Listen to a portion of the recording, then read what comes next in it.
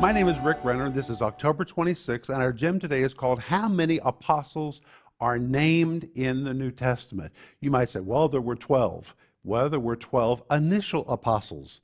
We know that Matthias was also chosen. That makes 13. But when you study all the verses of the New Testament, the book of Acts, and all of the epistles, do you know how many apostles there are named specifically in the New Testament? 83. 83 people are called apostles, which means apostles are not just 12 men who walked with Jesus. This is a call that's given to the church for all generations. We need the ministry of apostles because apostles can take us where we can't go by ourselves.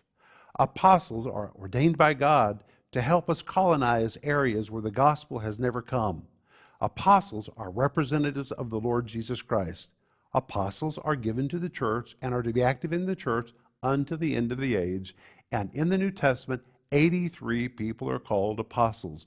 Maybe you even know an apostle who's ministering today. That's what I want you to think about today.